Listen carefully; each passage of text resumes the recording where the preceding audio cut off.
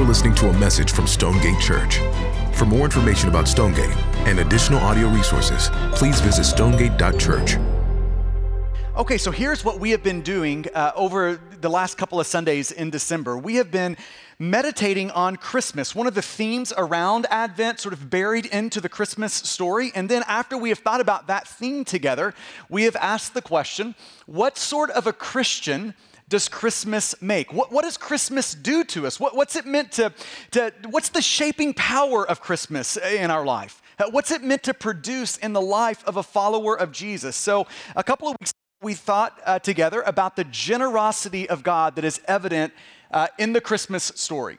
John 3:16, for God so loved the world that he gave his only son, that whosoever believes in him should not perish but have everlasting life. That's the generosity of God.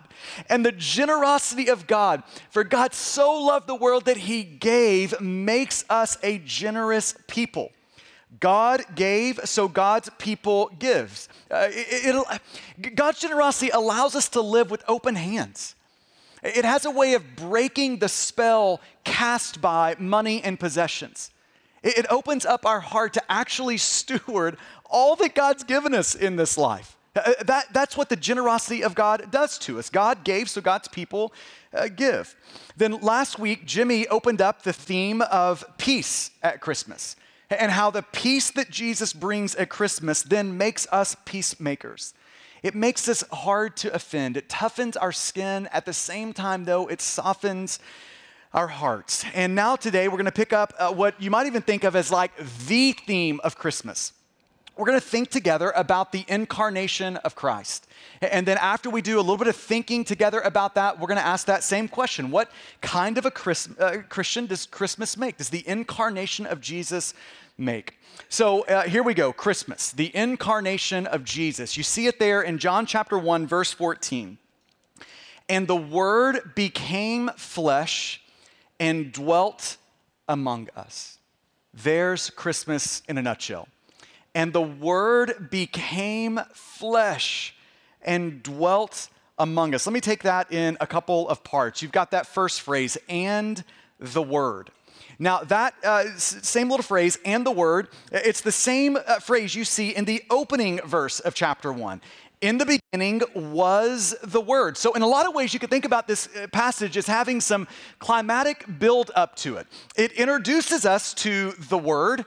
It describes the Word, which leads us to ask the question, who is the Word? Who is John talking about that? Who is the Word? And as this passage unfolds, the answer is clear. The Word is Jesus. Jesus is the Word. And then John goes on to describe the person of Jesus.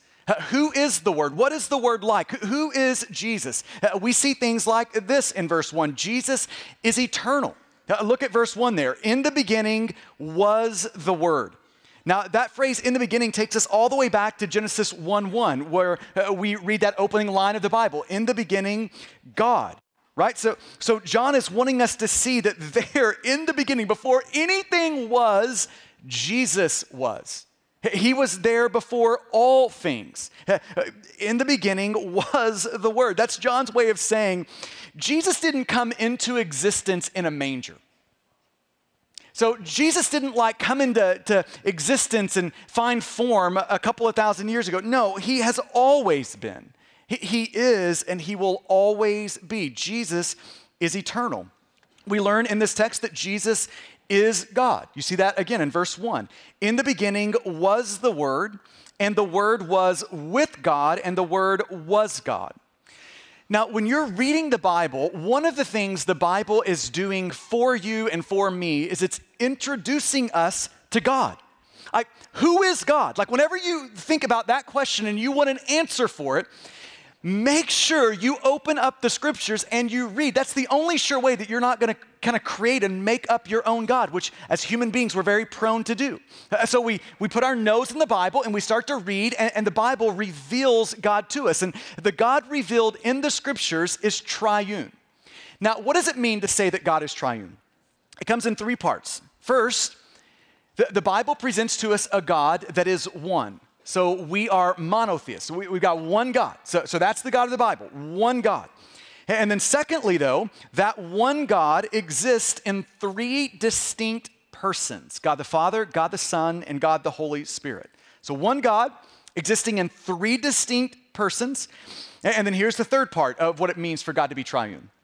Each of those distinct persons are fully God. The Father is God. Jesus is God. The Holy Spirit is God. Each of those persons are fully God.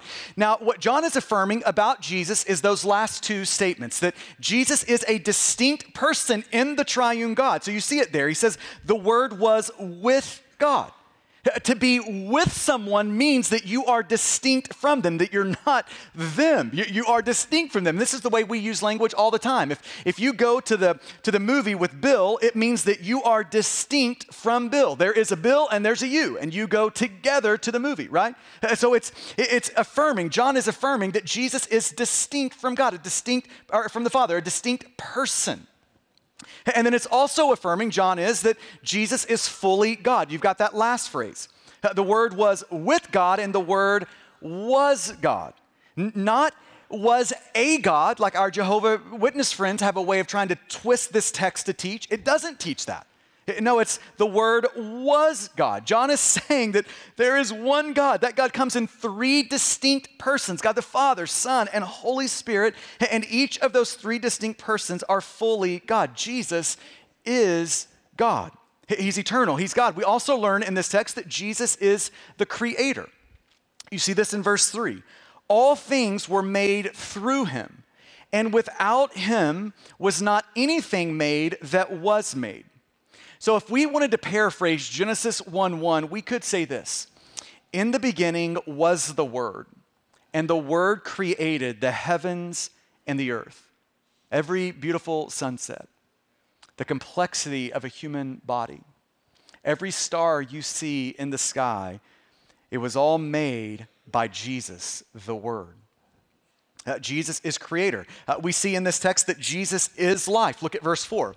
In Him was life, and that life was the light of men.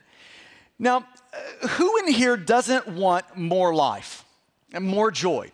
I don't think anyone came in here saying today, you know what I've just got too much of? Life. Here's what I've got too much of: joy. Could I take a little bit of that joy out of my... Nobody came in saying that. We all came in wanting more life, having some innate sense of like, man, I want more than I have. I want more joy than I have. We all came in doing that. And the Bible holds up the person of Jesus as the fulfillment of that longing. That deep ache for life and joy will only be satisfied in the person of Jesus. This is why Jesus goes on to say in John 6 that I am the bread of life. And if you come to me, you're not going to hunger anymore. And if you believe in me, you're never going to thirst again. That's Jesus saying, I am life. I am the thing your heart so desperately wants. And if you come to me, you can have that. We can experience that in part now as we trust Jesus, and in full later when Jesus comes back for His bride, the church. He is life. We also learn in this text that Jesus shows us God. You see it in verse 18. No one has ever seen God, the only God who is at the Father's side. He has made Him known. Jesus has made God known. Jesus has made God visible for us. If you have ever asked the question, what is God like? What is God like in His character? What is the heart of God like? If you've ever asked that question, the scriptures would point you to the person of Jesus to see it, to answer it. If you want to know what God is like, look at Jesus. If you want to picture God like a house for a moment. So God is a house, and the house is beautiful. You're just taken back by it. It's stunning. It's big. It's breathtaking. It's so nice that you want to look inside of the house that's God. You want to see into it. But here's the problem that we have. There are no windows in the walls. Now, in a lot of ways, this is what God was like to the people of Israel in the Old Testament. Big, beautiful, stunning, but it's like He's sort of a walled off mystery. We want to look inside, but we can't see inside. And so it leaves the people of God in the Old Testament with this longing to see inside the house so they can see and know what exactly is God's heart like. And welcome to the gift of Jesus.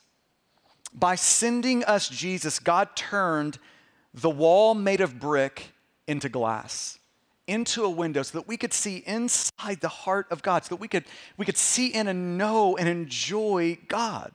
The invisible God becomes visible with Jesus. If you want to know what God is like, open up your Bible to the Gospels and read, look at, see the person of Jesus. And the Word, here's the next phrase, became flesh. Now, that word flesh is a stark, abrasive Greek word, and here's what John is communicating.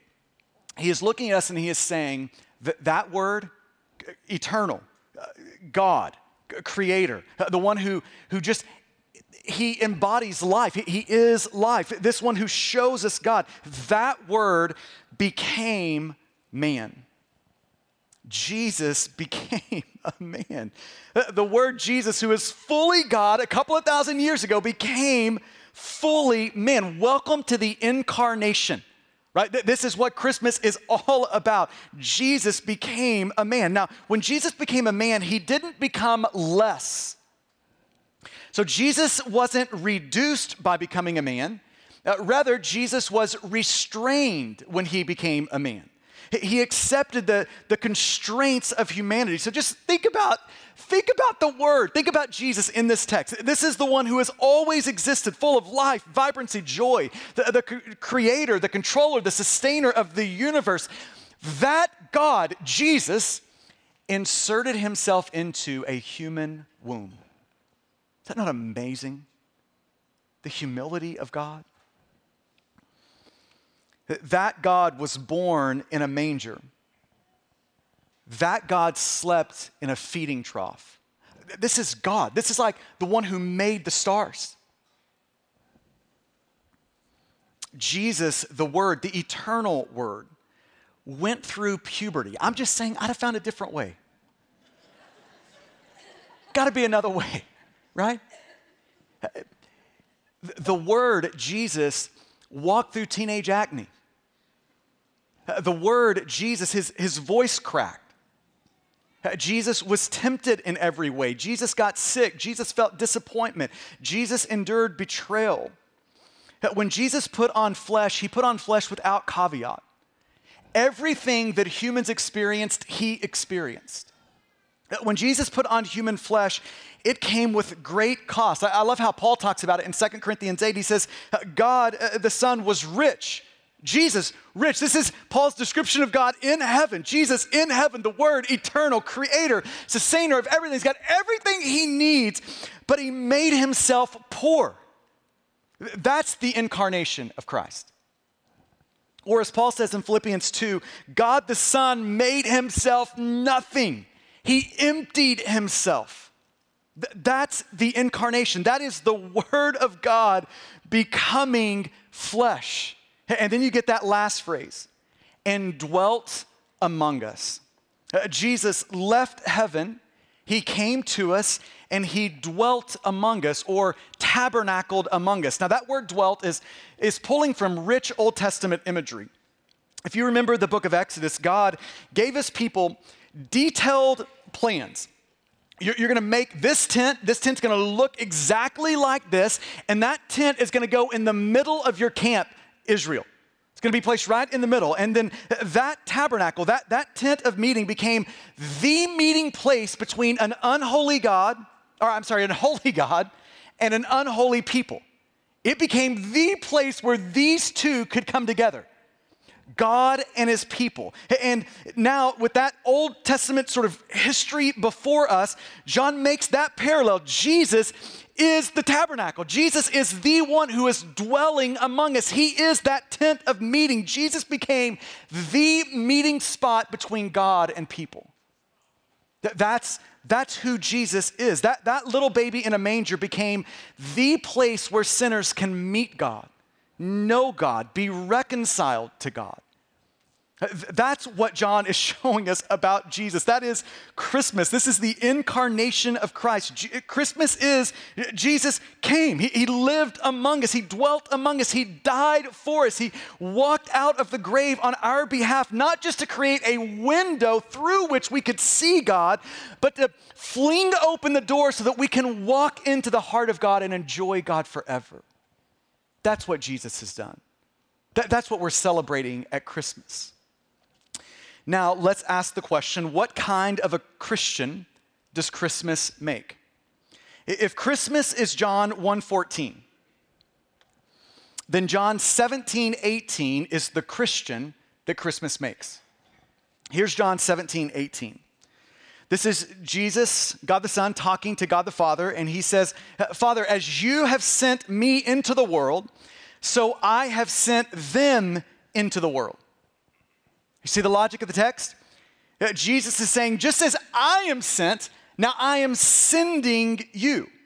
So if Christmas is God came, now because God came, God's people go. That's the sort of Christian that Christmas makes, a going people.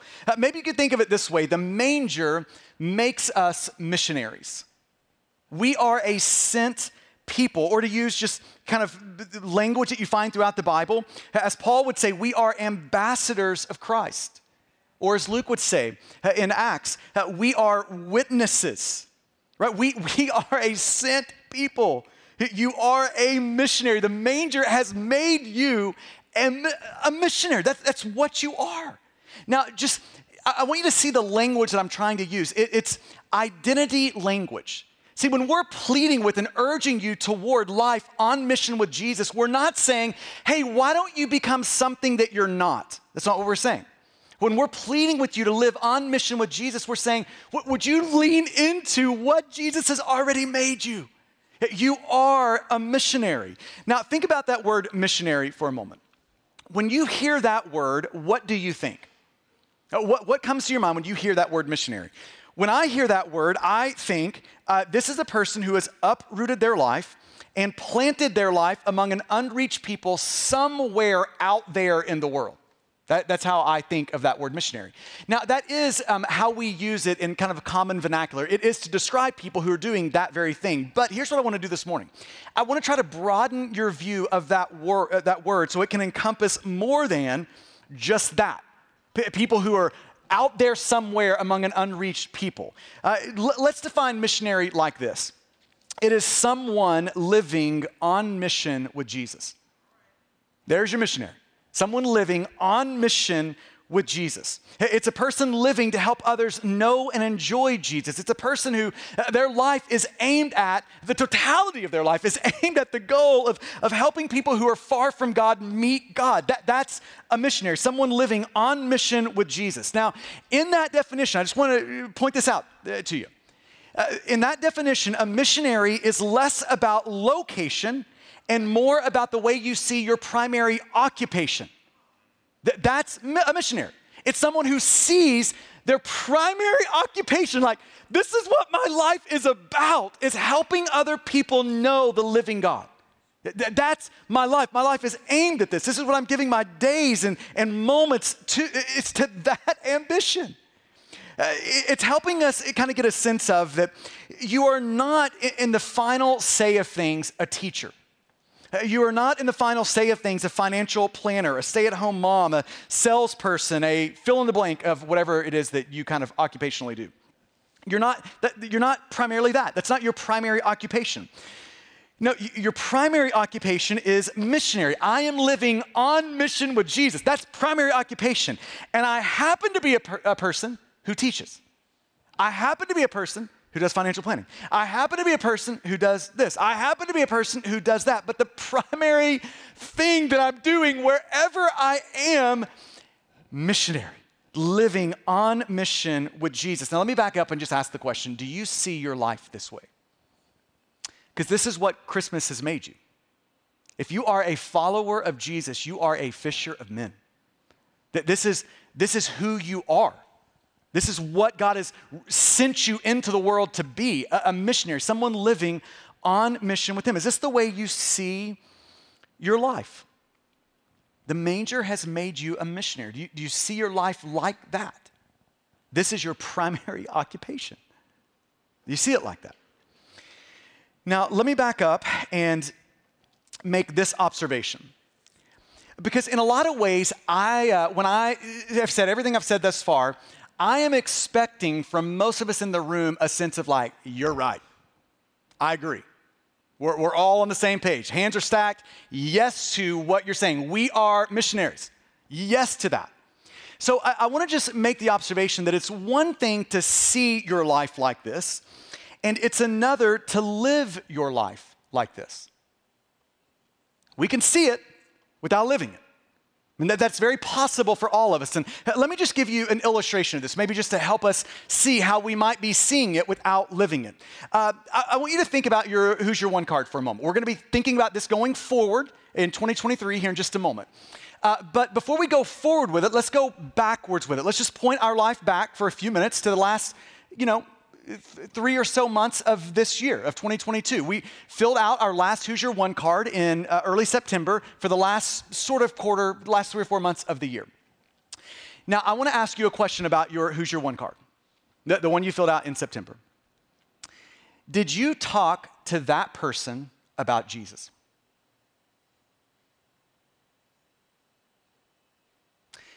If so, praise God.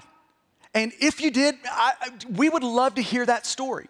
What happened there? And we're not expecting every one of those stories to be awesome. There's going to be a whole range of that. So we would love to hear. If you did, we would love to hear about that. But here is what I think is true for many of us in the room, is we just didn't get around to it. It didn't happen.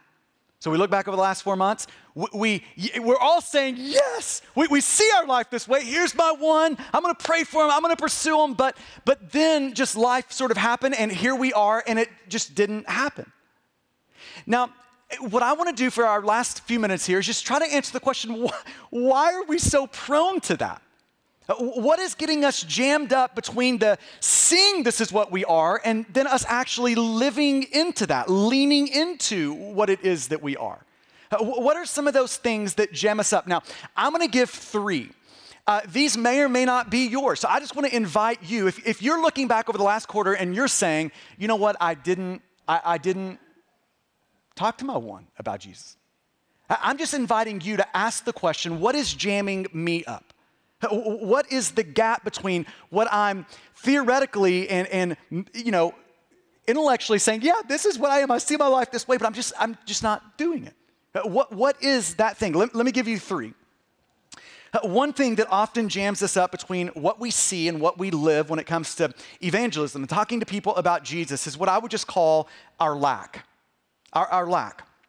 Years ago, a friend of mine tweeted this question: why are Christians negligent, hesitant, reluctant, and even resistant to speak the gospel? Why is that? And look at those words. I think it's a great question. Why are we negligent? Just don't get around to it. It doesn't happen. Hesitant, reluctant, and even resistant to speak the gospel. So a friend tweeted that, and then another friend of ours who is an Englishman. So I wish I could say this in an English accent. It would sound so much better, but I'm not going to do it for you, all right? He said this in response. Answer to that question. Here's the reason. Because we are not truly, madly, and deeply besotted with Jesus. Besotted. That word doesn't make its way into my normal vocabulary. I don't know if it does you. If so, you're weird, all right? But here's what that word means. It means to be intoxicated with, captivated by, obsessed with something. That's what the word besotted means. Why are Christians negligent, hesitant, reluctant, and even resistant to speak the gospel? Answer: because we are not truly, madly, deeply besotted with Jesus. Now, I'm just inviting you to think about your own heart like that. I think the logic of that holds. I think that is true. I think it's the first thing we should all say. If we find ourselves reluctant, hesitant, negligent, resistant to opening our mouths and talking about Jesus, the first question we should ask is, am I besotted with Jesus?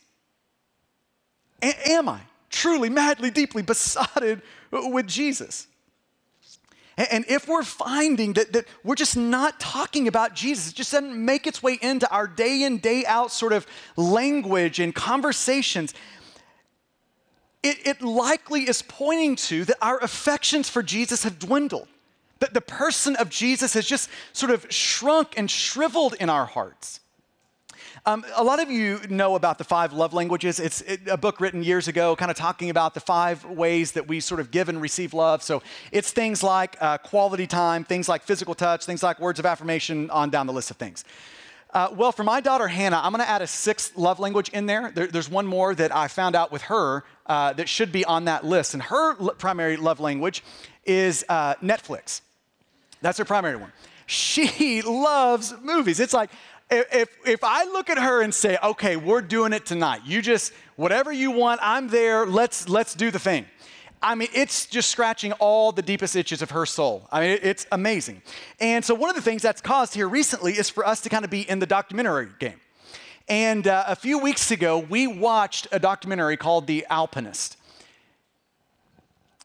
It is unbelievable. I was scared to death the whole time I watched it.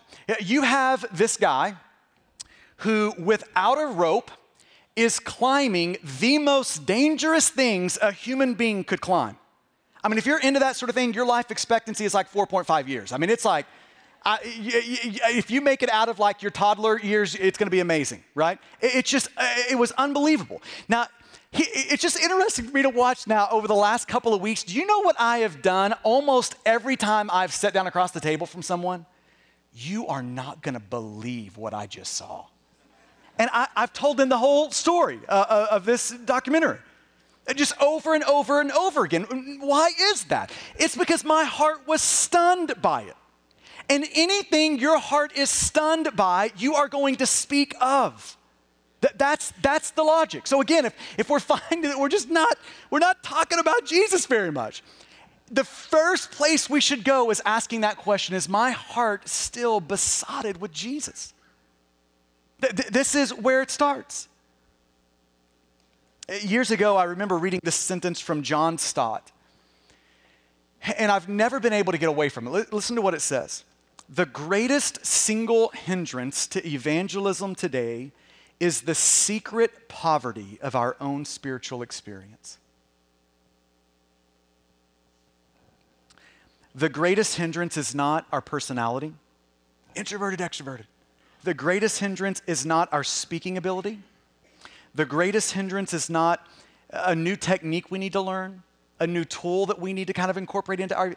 The greatest hindrance in evangelism today is the secret poverty of our own spiritual experience. That Jesus is just no longer burning in our heart.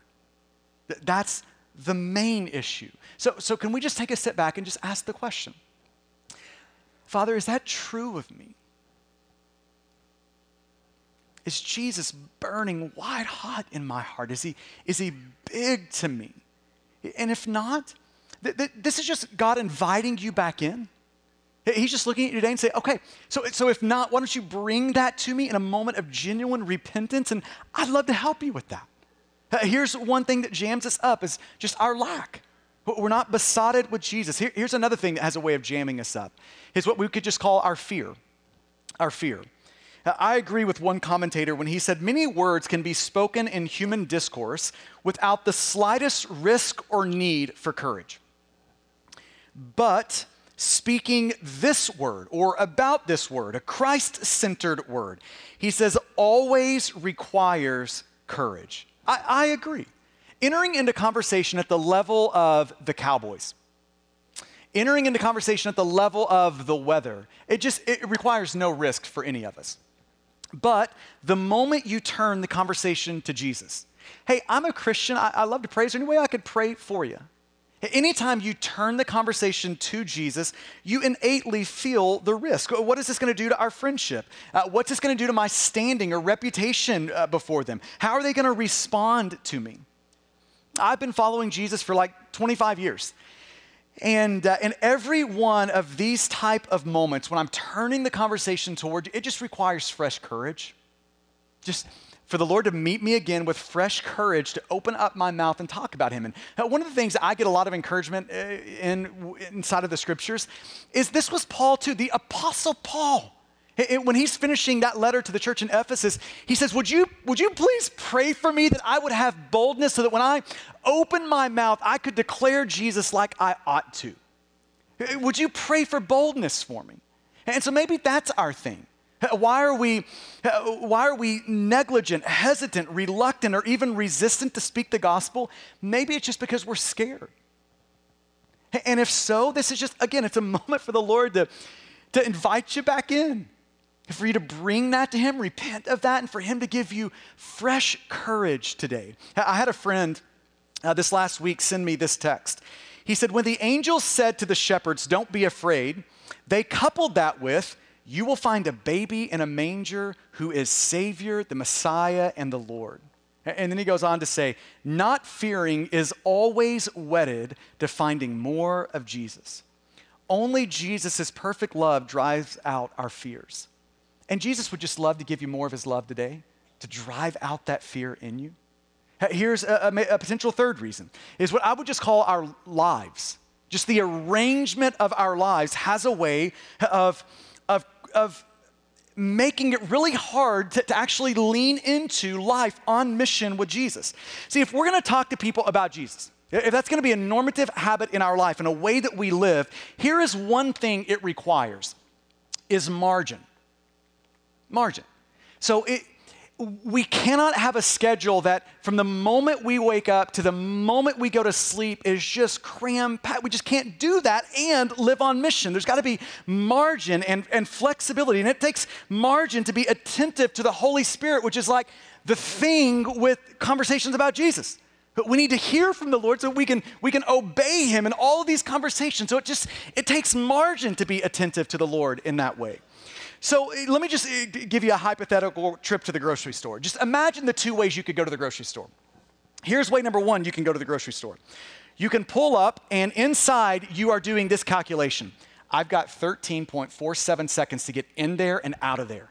So dear Jesus, please let there be no one I know in there. That can be one way to go to the grocery store. Here can be another way to go to the grocery store. With margin, on mission.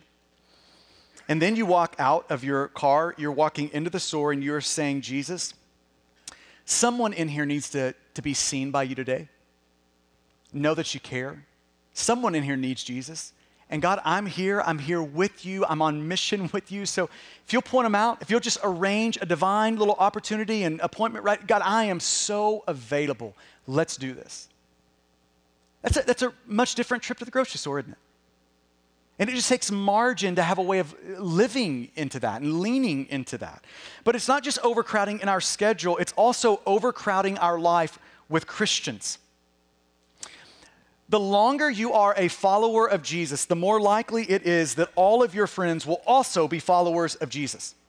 And yes, we all in here need friends who are followers of Jesus. We talk about that all the time. That is a necessity if you want to live faithfully to Jesus. You need friends who are followers of Jesus. And you need friends who are far from Jesus. Followers and friends who are far. Church, it is hard to have conversations about Jesus with people far from Jesus if we don't know people far from Jesus. I mean, it's a pretty simple observation, right? I mean, it's just going to be hard to have many of those if we don't know people who are far from the Lord. It's like trying to catch fish in a bathtub. It's like you can fish in there all day long. I'm just saying you ain't going to be catching much in there. Why? Because there are no fish in your bathtub. In the same way, if you don't create space for friendships with people who are far from the Lord, you are not going to talk to people about Jesus who are far from the Lord. You're just not going to do it. Why are Christians negligent, hesitant, reluctant, or even resistant to speak the gospel? Just our lives, overcrowding, not making space and room for these things. So maybe that's you. Maybe that's the specific nerve that the Lord wants to press today and bring you back home to him with. It's a chance for you to repent to him, to come back to him today. He'd love to help you in that. Okay, so now it's time to grab your card. And before we look forward, we're looking back.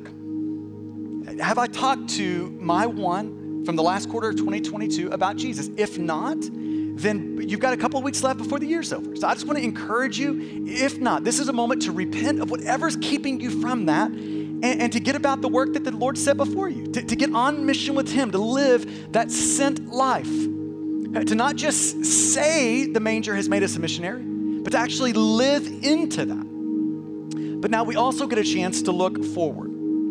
Who is that one person in the first quarter of 2023 that the Lord would set before you to pray for? That's the first ask, to pray for.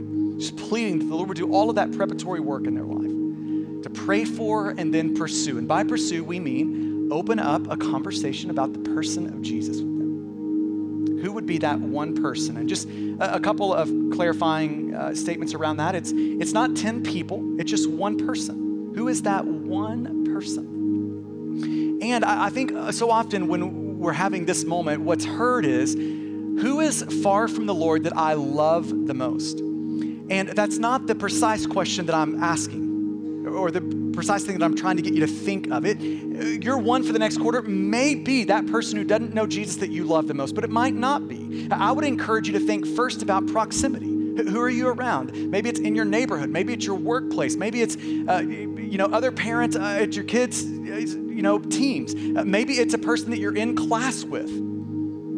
But who is that person that you have proximity with, that you can actually open up your life with? You're going to see quite a bit over the first quarter of the next year, that you can then open up the conversation about Jesus. Who is that person? You're one. And as always, the goal in this moment is 100% participation. If Stonegate is your church home, I'm asking you to find your one. To get on mission with Jesus, to find that one person that the Lord would have you pray for and pursue. So here is how it works. We are about to sing together. And while we sing this song, you're just going to get some room to ask the Lord for who that one is. And you can see how the card's arranged. The left side is, you're going to fill that out. The right side, fill that out. Then you're going to tear it in two. The right side that says your copy, you can just slide into your Bible so that every time you open your Bible, you are being prompted to pray for your one.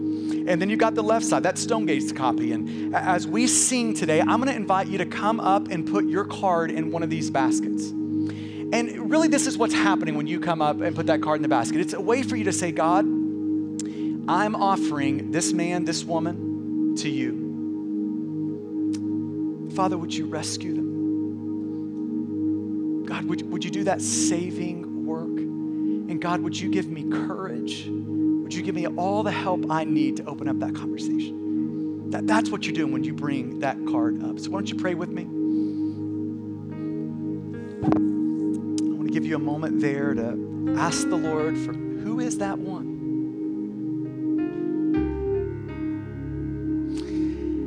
And Stonegate, when it comes to Christmas, it is right and true to say that Christmas is saying to the world that for God so loved the world that He gave His only Son. And it is also right to say that Christmas is saying to the world that for God so loved the world that He has sent you out into the world as His good news ambassadors. Maybe we live into that, lean into that.